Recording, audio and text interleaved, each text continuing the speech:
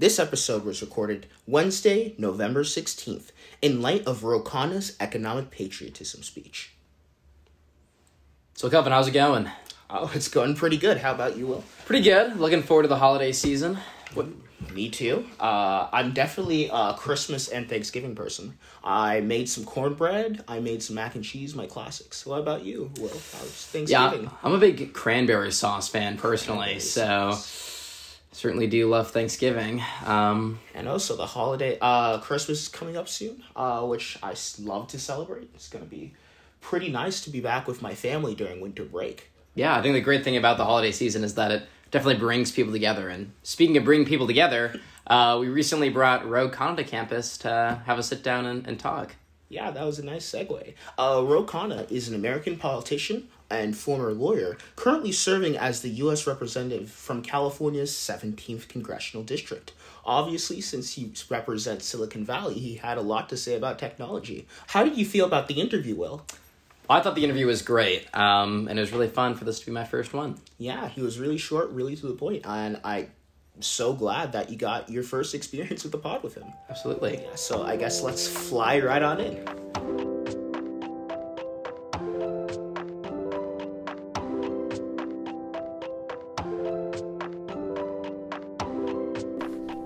Hello, welcome back to Fly on the Wall. I'm your esteemed host, Kelvin. And I'm Will. Obviously, Will is new. Welcome to his first podcast interview with the, again, esteemed Khanna. Thanks for joining us, Congressman Khanna. Thanks for having me back. Yeah, it's really great to see you at Georgetown again. This is your second time? Second time. Yeah, well, yes, Saxa. We're really privileged to be in this position, but we don't want to waste your time. Let's get right into it. You saw the midterm results, obviously. You got reelected. And Dems did better than expected, I believe, during this midterm section. So our question for you is, do you think this is the result of weakness in terms of the Republican side or a strong Democratic platform? Or maybe a little bit of both?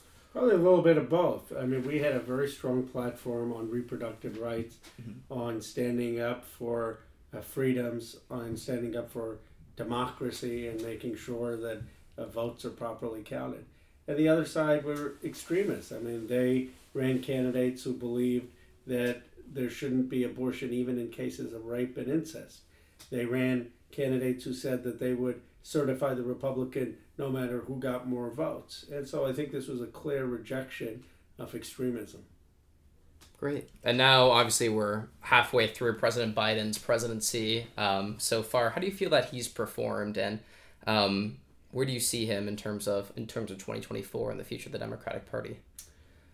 He's had an extraordinary 2 years. I mean, you look at the American Rescue Plan, which put money into the pockets of so many working class and middle class Americans, the infrastructure bill that passed, the Inflation Reduction Act, largest investment in climate, and the CHIPS Act, which I was involved with in helping bring semiconductors back to the United States. That's an incredible record. And I fully expect that he will run for re-election and win. Yeah. You actually just covered our next question as well, so I can tell you have press experience. So I guess our next question is, now we got a Democratic minority in the House. We got Speaker-elect Kevin McCarthy now running the show. What do you think are the policy implications of a Democratic minority for the next 2 years? Well, first, I don't know when the podcast is going to air, but it's unclear if McCarthy will have the votes. It's still to be seen, and it's a very slim majority, and he's got a challenge on the Freedom Caucus on his side.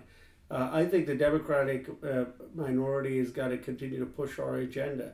First, in the lame duck, we've got to increase the debt ceiling. Then we've got to push for child care. I've said that no person, working class family, should have to pay more than $10 a day for child care. We should push for a continued agenda on revitalizing manufacturing and economic development.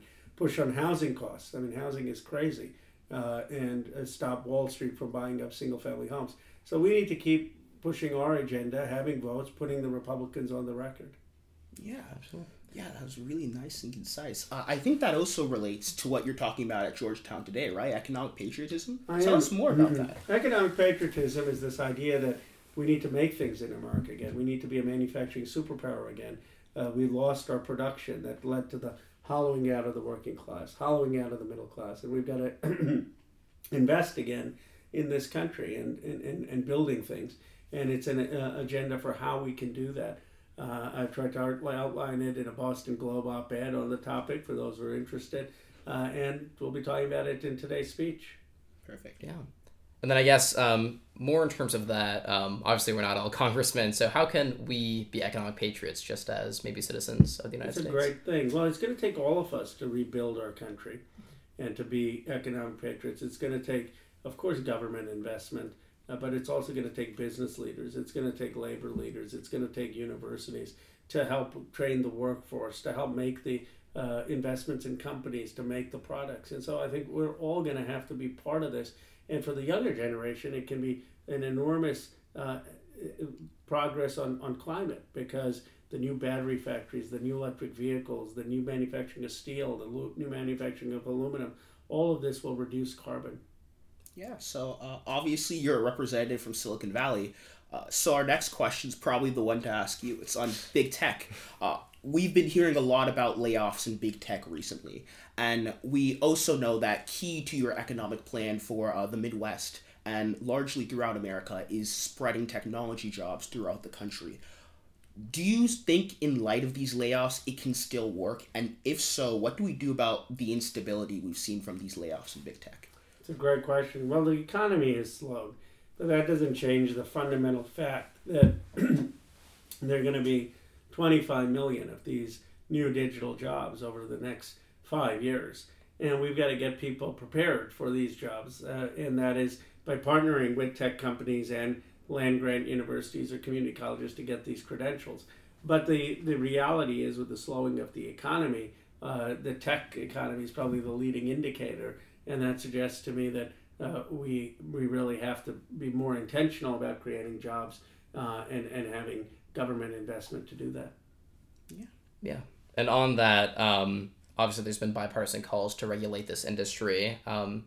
Should we be cognizant of the risks of stifling tech innovation with regulation, or how do you feel like government regulation plays a role in this industry? To add like a bit of an addendum to that, there seems to be like typically a dichotomy, I guess, in the average person's mind between regulation and innovation. So how are you going to tackle that with your theory of like regulation?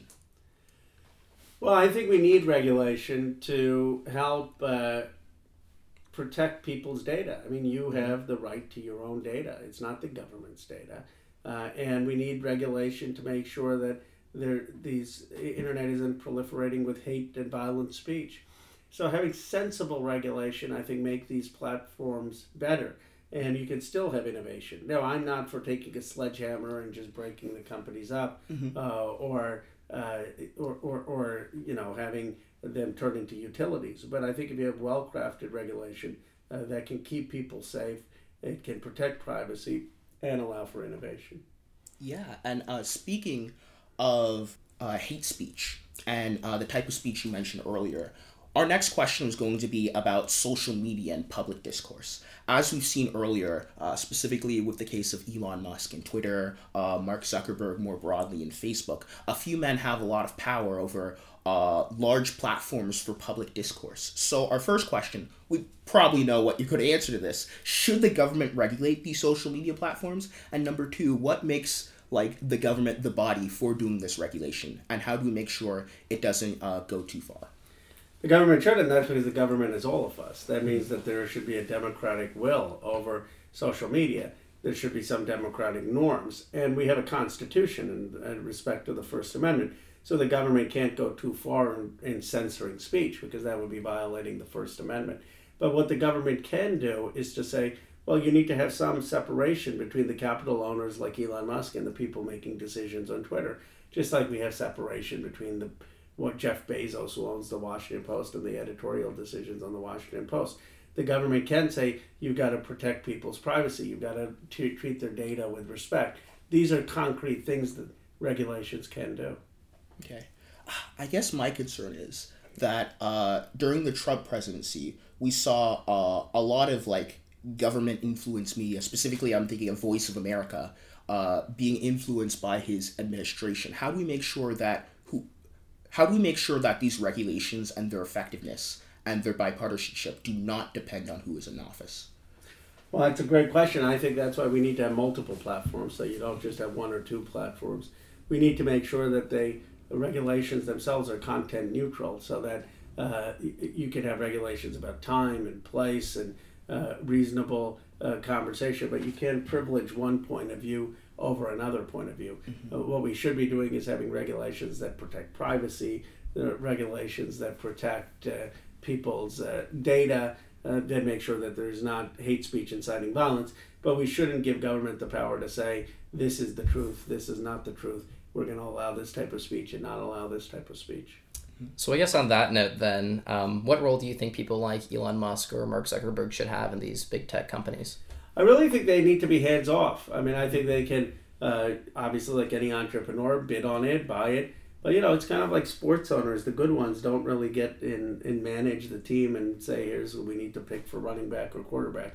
They buy the team. They maybe do the deal, but then they have a front office, general manager, coaches who they trust to run the day-to-day operations. And I think the social media companies need to be the same way. Yeah, but I feel like it's going to be like a hard change to mandate. Typically because when you think of the Silicon Valley startup leader, they are the person leading it. I'm sure you've met your fair share of them, just being a congressman from the area. So how do you feel? Do you feel like there'll be an issue with fighting the culture of Silicon Valley startups and these big tech giants in order to do that?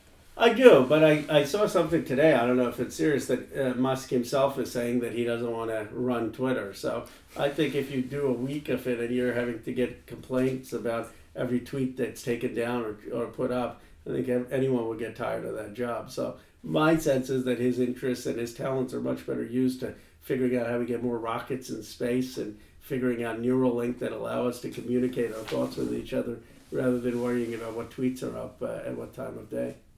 Yeah, that's fair. And then kind of just circling back to something earlier, I know we talked about hate speech, but obviously misinformation is a really big problem on the internet too.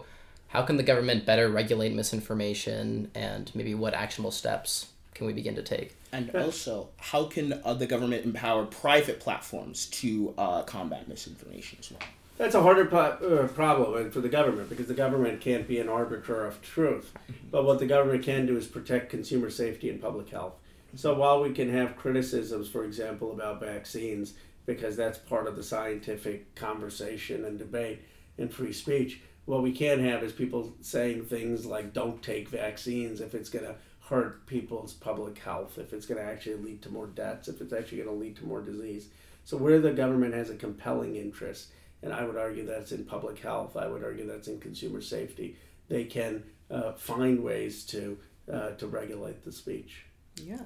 I'm glad we're talking a lot about the government and what the government can do and can't do theoretically. What I want to hear more of is what concrete stuff have you been doing during your term in Congress for these past 2 years? What do you think are some big wins that you've done? Well, the CHIPS Act, which I helped co-write, CHIPS and Science Act, is most spending on science in our country's history since the Kennedy years, on AI, on quantum computing, on synthetic biology, on clean tech. And then the fact that we're bringing semiconductor production back to the United States. Those are two massive wins for our country. I've also been very involved with the climate bill. I worked with Senator Manchin to make sure we got some of those investments, and that's $300 billion of climate investments in batteries, in electric vehicles, in solar, and wind. Those are significant steps forward in building our industrial economy. Yeah. And I guess on that too, specifically with the CHIPS Act, a lot of money in terms of bringing back tech jobs to us. What role do educational institutions like Georgetown or elsewhere have in the implementation of this bill, or what role do students have in maybe shaping the future? Well, students have such huge opportunity. One, in climate, that's the future on so much industry, so many jobs. I imagine a lot of people here will go into those industries or fields either as business leaders or as lawyers or as policymakers or as scientists. And then the Georgetown students we need very much for figuring out how do we deal with the next generation of climate challenges? What are we going to do in terms of public transportation? What are we going to do in terms of more investment in renewable energy so we can actually hit the 2035 goals of zero emissions? The younger generations and the students really understand climate more than anyone, and I can't wait till they're leading on it. Yeah. Speaking of climate and climate policy, we found that a lot of your policy profile is very popular and carried out by activists, like, for example, climate change. We've got net neutrality, when that was a major issue. We've got internet data privacy. We got big tech regulation. What's your relationship with the activism around your policy profiles, and how do you find that affects how you choose a policy profile? It's a great question. We engage with the activists all the time, and the activists are who help get us policy wins. It's one thing to just have a policy, and then you have a think tank, and then you can introduce it. But to get the policy to be law, you need thousands of people mobilizing into a movement, into talking to a lot of other members of Congress and senators. And that's what happened with the climate bill. Sunrise did that. The NRDC did that. A lot of Food and Water Watch did that. And that's what's happened with net neutrality. You have a lot of groups and activists who really take an issue from a policy issue and make it something that is actually going to become law. So there is a very close relationship between, in my opinion, the American people and the economy. But very often it's hard to explain the economy to like the average person because it's so counterintuitive sometimes. What's your approach to economic communication in light of the fact that you obviously have a degree in economics? Well, I think you have to make it something that people can relate to. It's got to be pocketbook issues. It's got to be issues that people say, this is how it's going to affect my life. This is how it's going to affect my kid's life. This is what we need to do to make sure that our kids have a better quality of life than we do. And if you talk about economic issues in ways that relate to people's lives, then it's real. If it's just abstract economics like you learn in a classroom, I don't think that connects.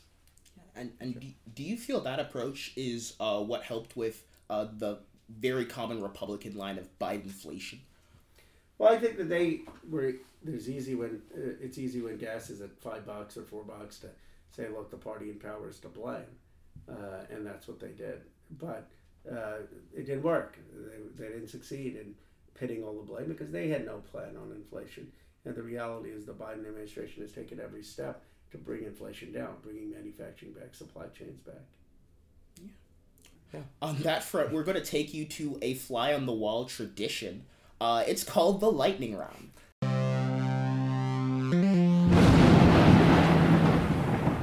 Where we ask you quick questions and hopefully get quick answers. Are you ready? Yes. Excellent. Well, I know you're a huge Golden State Warriors fan. Unfortunately, not the best start to the season. How do you think the Warriors can turn it around?